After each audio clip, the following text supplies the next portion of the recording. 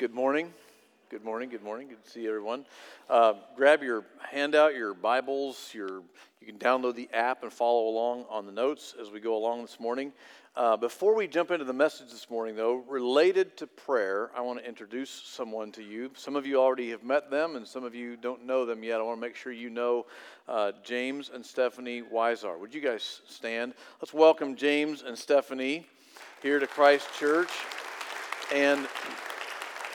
And also sitting next to them, Jim and Danelle Dalton. You guys go ahead and stand up too. Many of you know the Daltons. Jim's one of our elders. So James and Stephanie will be leading here at Christ Church, but also in this community. They've been in pastoral ministry here for several years in the city, and now God has led them out of that role and into a role of full-time stewarding a ministry of prayer. And they're going to help spearhead and lead a 24/7 prayer room that'll be located here. I'm sort of thankful that it's located right next, literally the room right next to my office. I'm sort of just, live off the fumes that come out of that prayer room. I am excited about that. We're very glad you're here. And so after the service this morning, if you want to be involved or if you want to know more information or if you have questions about 24/7 prayer, James and Stephanie, Jim and Danelle will be here, right here in front. Just gather together. They'll answer your questions. If you want to sign up for that, they'll get your information. And then in a couple of weeks, we'll get everything organized, or they will, and they'll get it launched. And the first time we're going to do a week, 24/7 for a week. Then we're going to learn what we learn, and then hopefully the goal will be to run 24/7 prayer 365 days a year here at Christ Church. I'd love to see that happen all over the city and a lot of places, wouldn't you? So thanks for being here this morning, James and Stephanie. James will be here again. Well, they'll both be here. I think you'll all be here next week. And you'll hear more from James. You'll get to know him a little bit as he shares more in this series on prayer.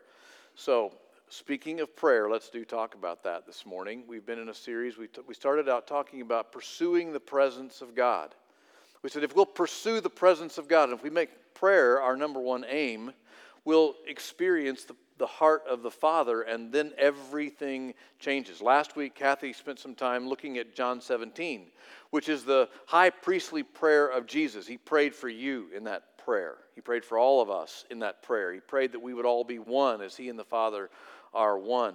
And this morning, I want to ask you a couple questions actually, as we look at the why and the how of actually praying each and every day. So the first question I have for you is, how many of you absolutely just love to pray and you do it all the time? Just go ahead and raise your hand. You just love to pray. I absolutely love it. Now, okay, so that's great. How many of you would say, well, I like to pray, but it's hard for me, and that's just the honest truth. It's just hard for me to do. So, and me too. I think, how many are both? You love to pray, but it's hard.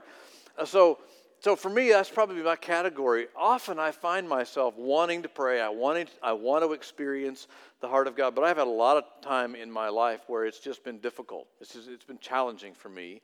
And so for us to focus on prayer and learning how to pray, Jesus teaches us how to pray. I'm going to look at that in a few minutes.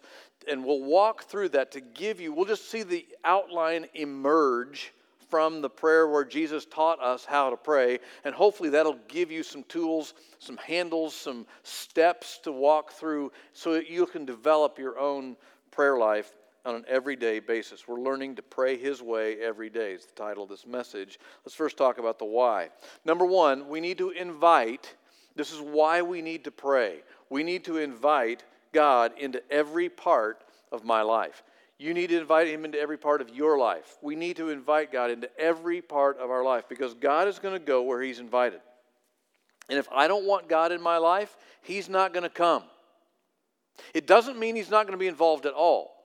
It just means He's not going to move in. He's not going to come in a place where I don't allow Him to come. I can keep the door closed, I can stiff-arm God, and I can keep Him out of my life. He's not going to barge His way in. Revelations 3:20 says, this is Jesus talking here, He says, "Behold, I stand at the door and knock. If anyone hears my voice and opens the door, I will come into him.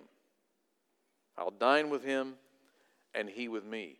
You see that great picture of Jesus standing at the door of our life. knocking, wanting to come in, wanting to be involved, wanting to have an intimate relationship with us. But it's up to us to open the door and invite him to come in. And not only into the front room of the house, but in every room of the house. He's not going to go where he's not invited. He wants to come in, and he stands knocking. He's not going to break down the door. So ask yourself this question. Do you want God involved in every area of your life? Do you really want him involved? If so, then do you need to invite him and give him full permission to move in and to lead your life, and so that we yield to him?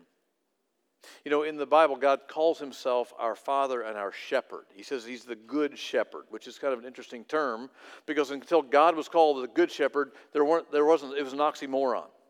There was no such thing as a Good Shepherd. So God calls himself the Good Shepherd, and he's the Good Shepherd, and we are the sheep. And sheep need a shepherd. I don't know if any of you ever raised sheep or know anything about them, but they're really not very bright animals. They need a shepherd. I mean, you've never seen a sheep that is carrying a heavy burden, have you? You've never seen a pack sheep, have you? And sheep aren't real great with directions either. Sheep get lost. You've never seen a homing sheep, have you? Never seen one. They get lost easily. And also, you've never seen, sheep aren't able to protect themselves. You've never seen an attack sheep either, have you? Until now. That's Lambo. If he was male and had horns, it'd be Rambo. Right? But you've never seen one of those, have you? Because attack sheep don't exist. Sheep need a shepherd. They need someone to protect them, lead them, guide them, provide for them, watch over them. So that's what God says about you and me. He says, he looks at us and says, you're often going in the wrong direction. You're often carrying burdens that you weren't designed to carry. And you often need protection from the enemy. And you're not able to do any of those things on your own, so you need a shepherd. And the wonderful thing about a shepherd is he leads. He's called the Good Shepherd. He's not a sheep herder. He's a good shepherd. A shepherd leads. A herder drives. That's why he doesn't call us cattle.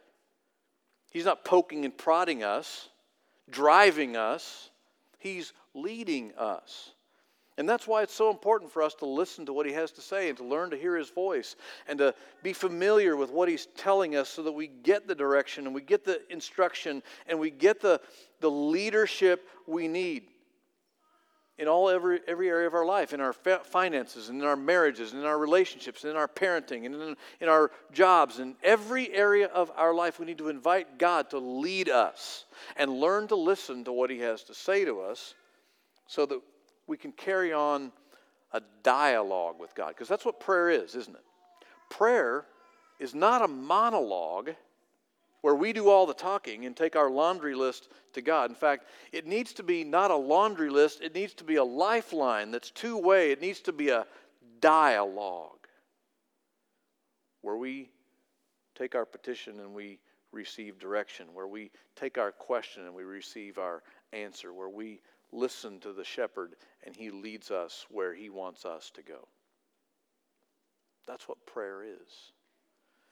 And that's why we need to invite him into every part of our life, so he can lead us and be the Good Shepherd. You know, I've often traveled to other countries doing mission trips and interacting with many of our ministry partners. One of the most frustrating things to me when I travel like that is I always want to be able to carry on a conversation with people I interact with.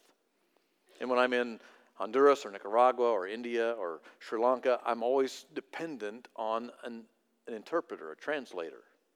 I would love to be able to carry on just an ongoing dialogue between me and the people I'm talking to, the other pastors and their wives and the people and the leaders. And so the good news is, in our case, we have the Holy Spirit to be our translator. And if we'll start talking and start listening, He'll deliver the conversation both directions. And when that happens, we can develop a relationship. But no relationship can happen and no relationship can grow unless there's communication. You agree with that? That's why we need prayer. That's why we need to talk. We need to have a dialogue going with God all the time. You know, learning and listening to the voice of God in my life is the most important thing to me, I think, in my entire life. Now, you may push back on that a little bit and say, well, isn't Kathy and your family the most important thing? I said, well, yeah, they rank right up there at the top. But the reality is, friends, if I don't listen to the voice of God and I don't know what He's saying to me, I can't be a good husband to Kathy, and I certainly can't lead my family well. And so without hearing the voice of God, I might hurt her or even lose her or my family. And so listening to the voice of God and hearing what He has to say to me is arguably the most important thing to me in my whole life. That's why I need to let Him into every part of my life so that He shines a light and He gives His wisdom and I hear His truth and I reject the lies and I know what He has to say to me, and then I can lead and then I can love and then I can live the life God has intended for me to live, and it becomes full of blessing instead of curses. You know, the one person on the planet I love spending time with more than any other person is my bride, Kathy, and we love spending time together. We love doing everything we can possibly do together. We do it together. And the reason I love that so much is because she is mine. She belongs to me and I belong to her. I was in Israel one time. She didn't get to go on that trip, and I bought her a little necklace from a jewelry store. It has in Hebrew from the Song of Solomon 6:3. It says, "I am my beloved's and he is mine." And that's the way we feel about one another. But that kind of intimacy and that kind of relationship is only possible if God's in the center of it and we have that kind of intimacy with Him, because that's what He says to us. He says, "You are mine and I am yours." And we get to experience that level of intimacy with the Father. You know, so many times we feel like we have to clean up our act before we can go into the presence of God. Have you ever felt that way? You ever heard somebody say that? I feel like I got to clean up my act before I can get into God's presence. The reality, friends, is that the only way your act is going to get cleaned up is if you're in God's presence. He's the only one that can clean up our act. I had a little incident with my lawnmower here just a couple weeks ago, and I told some of you this story so you know what I'm talking about. I was mowing around my lagoon on the bank, and it was wet and muddy and slick, and I made a turn, and the lawnmower slid all the way down the bank right into the lagoon.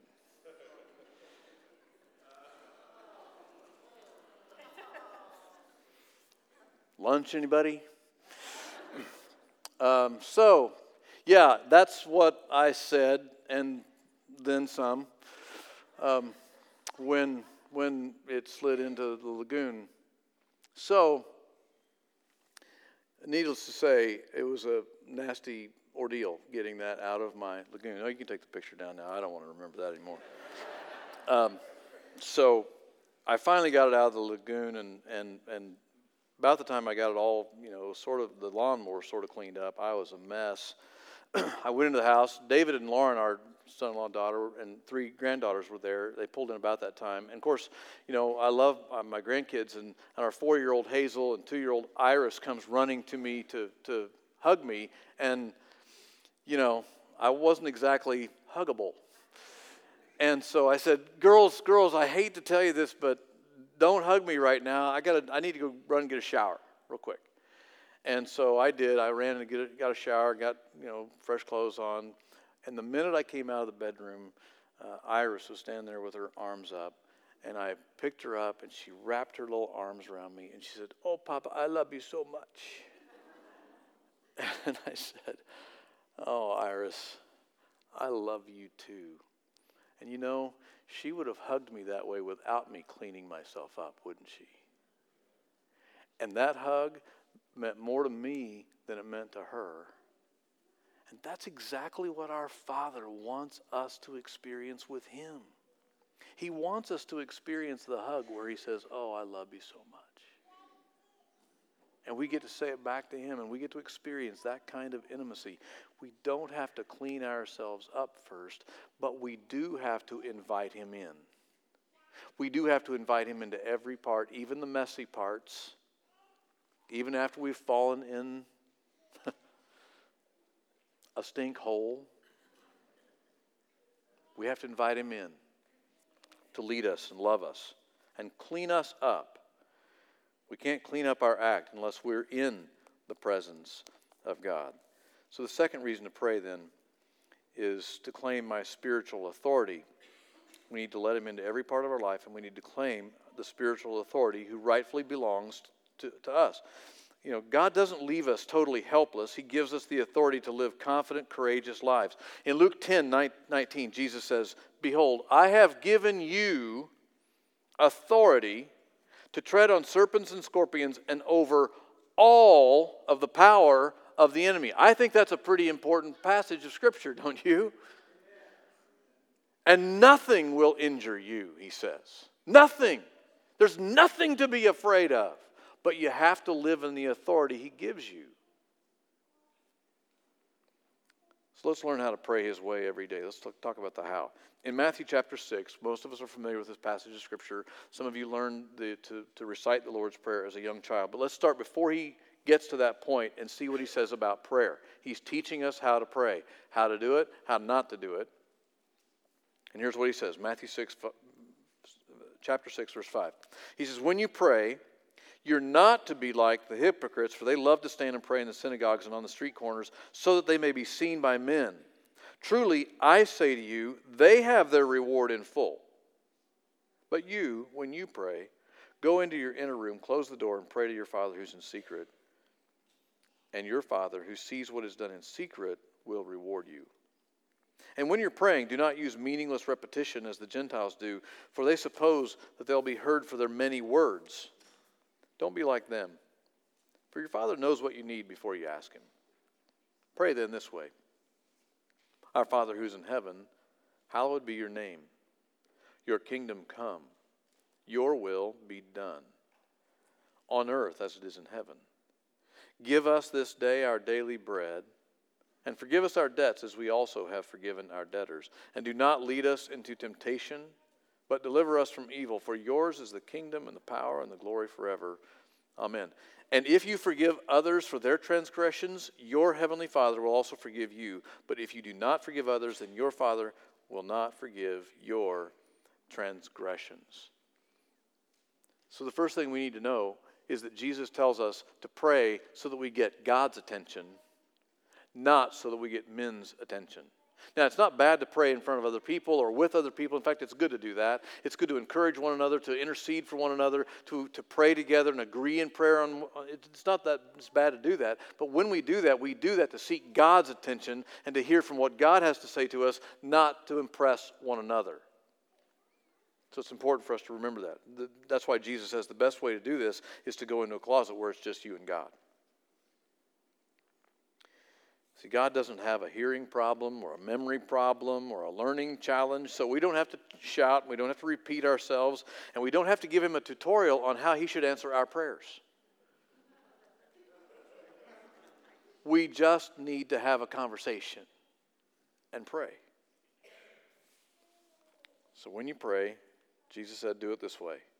And here's our outline that emerges from the Lord's teaching as He teaches us how to pray. Number one, we need to begin with praise and worship and adoration. He says, Our Father, who art in heaven, hallowed be your name. That is who He is, that's where He is, and that's what He's all about. He is in heaven, He is our Father, and He is holy. Holy, holy, holy is your name.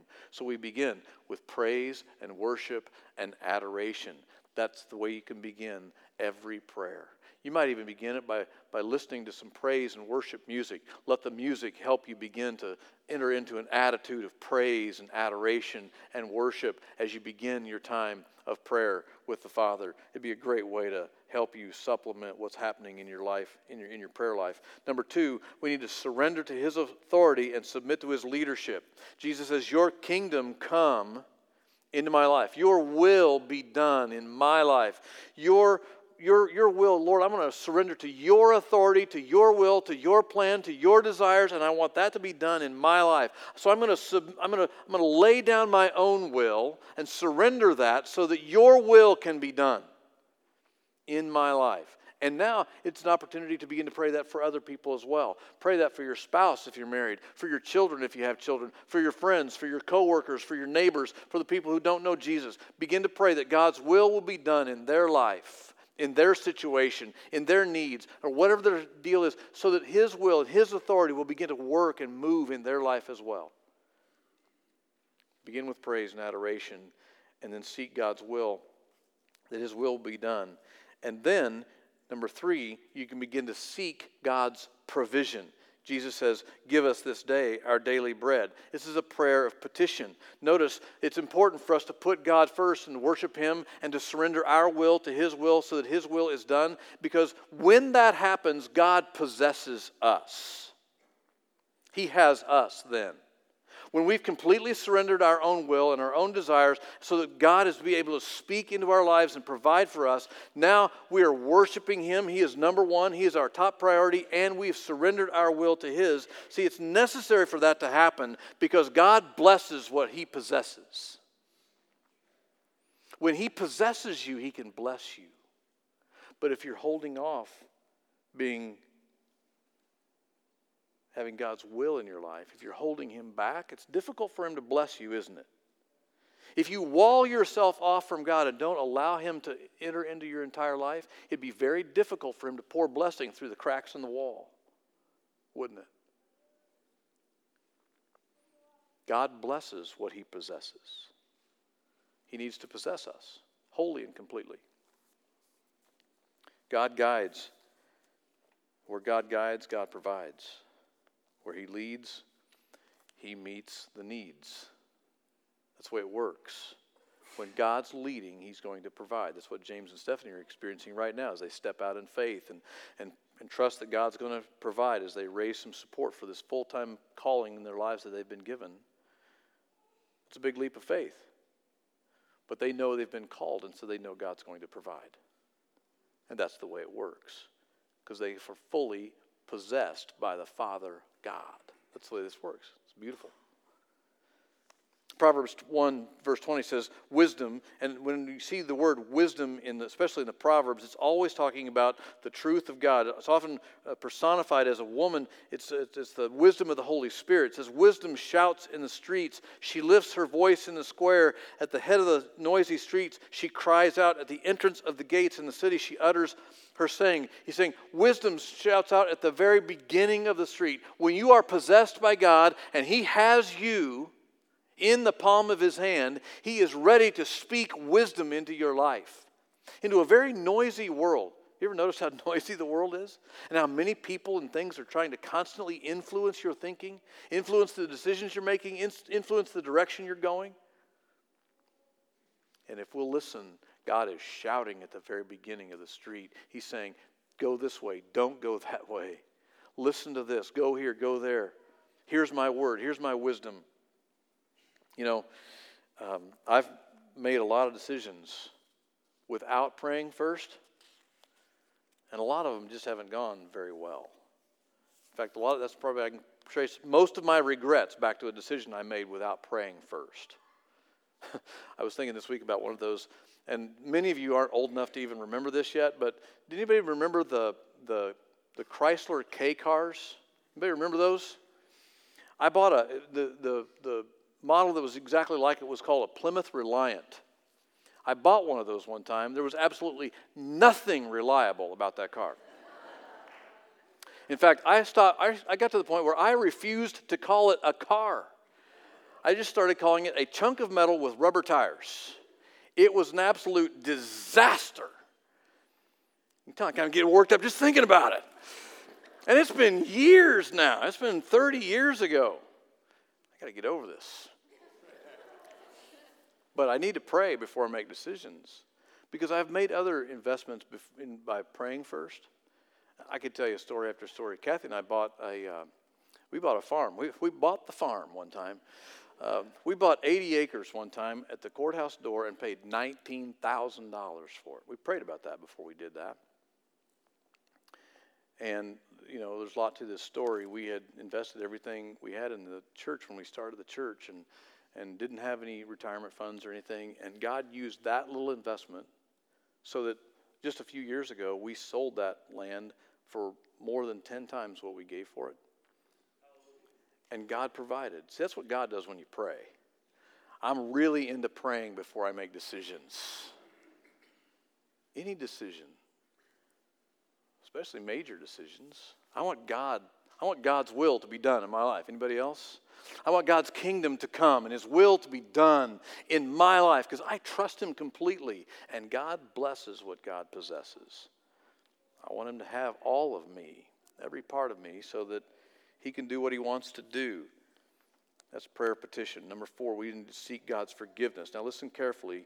We need to seek God's forgiveness as we forgive others. Because God's going to out-forgive you every time. He's going to out-forgive you every single time. But you have to get started. God will forgive as you forgive, He says. That's what He says in His Word.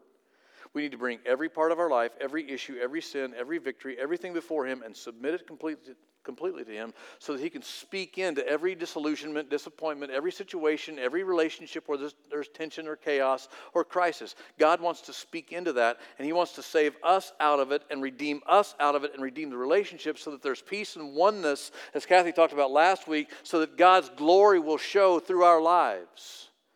And He can continue to possess all of us. This is where we learn to listen to the Father in prayer. So let me ask you this question. What does God want to say to you? What truth does He want to give to you? What lie does He want to expose? What does He want to remove from you that doesn't need to be there?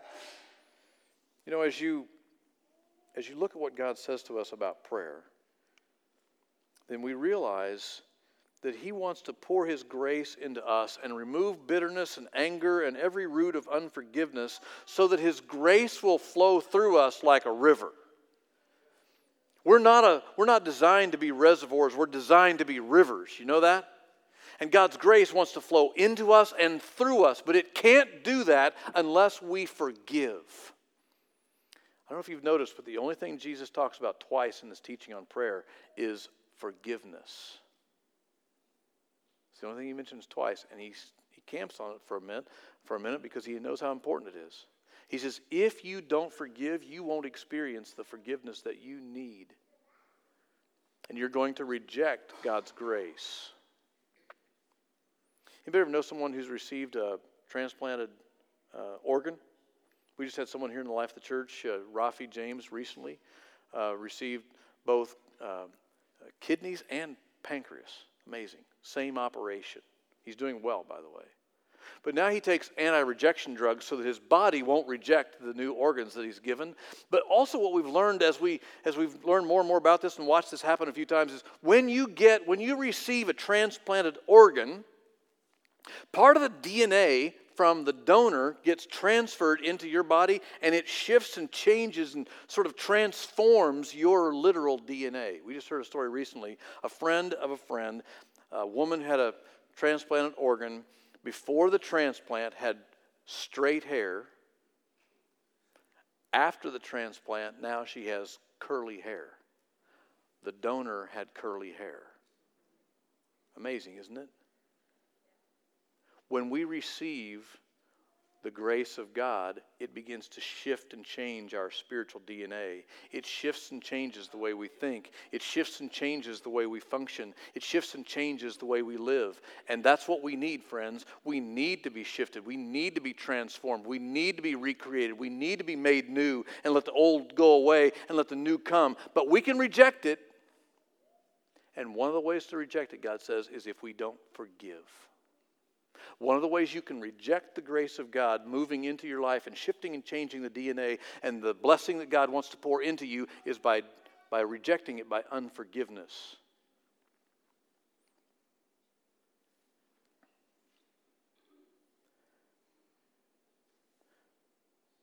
I think the Holy Spirit is saying to you right now, all of us, we all know. If we had just a one-on-one conversation, if I asked you or if you asked me, is there someone that you need to forgive? There'd be a name and a face pop in our minds instantly, right? If that person exists. Or maybe there's a group. Maybe it's parents or family, or who is it for you? Because friends, Jesus says this twice because he wants us to receive the blessing from the Father. He doesn't want us to reject it like a body would an organ transplant. He wants us to receive it and for it to become part of us. Who do you need to forgive so that you can receive the blessing of God that he has for you?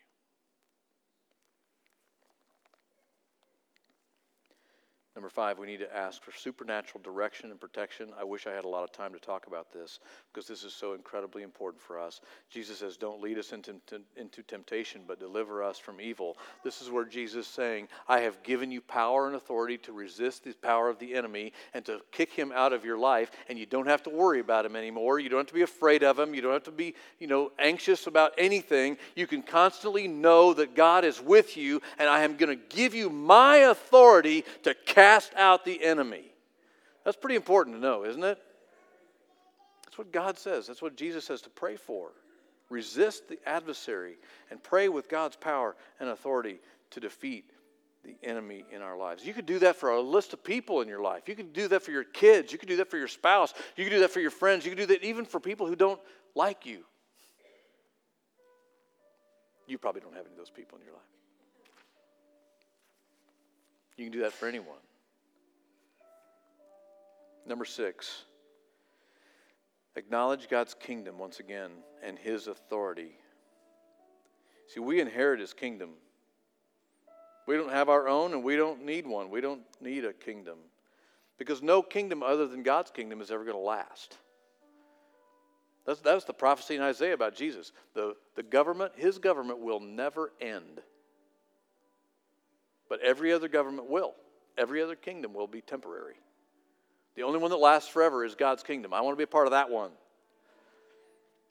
I just want to be a servant in his kingdom. I don't need my own.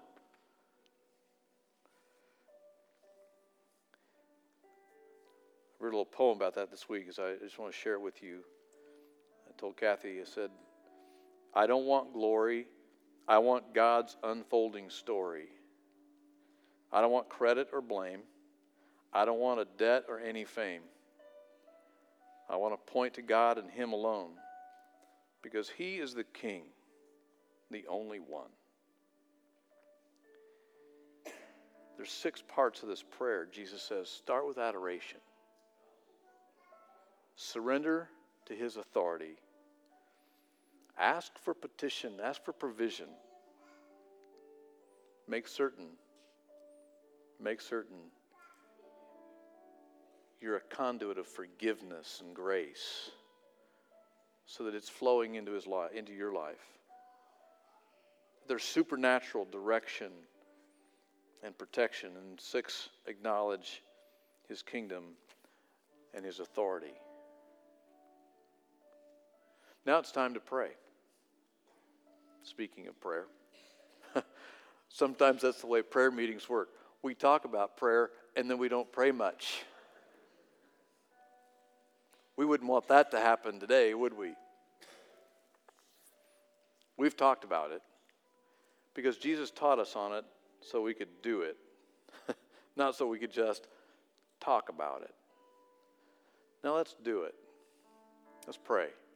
And let's pray the prayers that need to be prayed. Maybe you need to pray for forgiveness.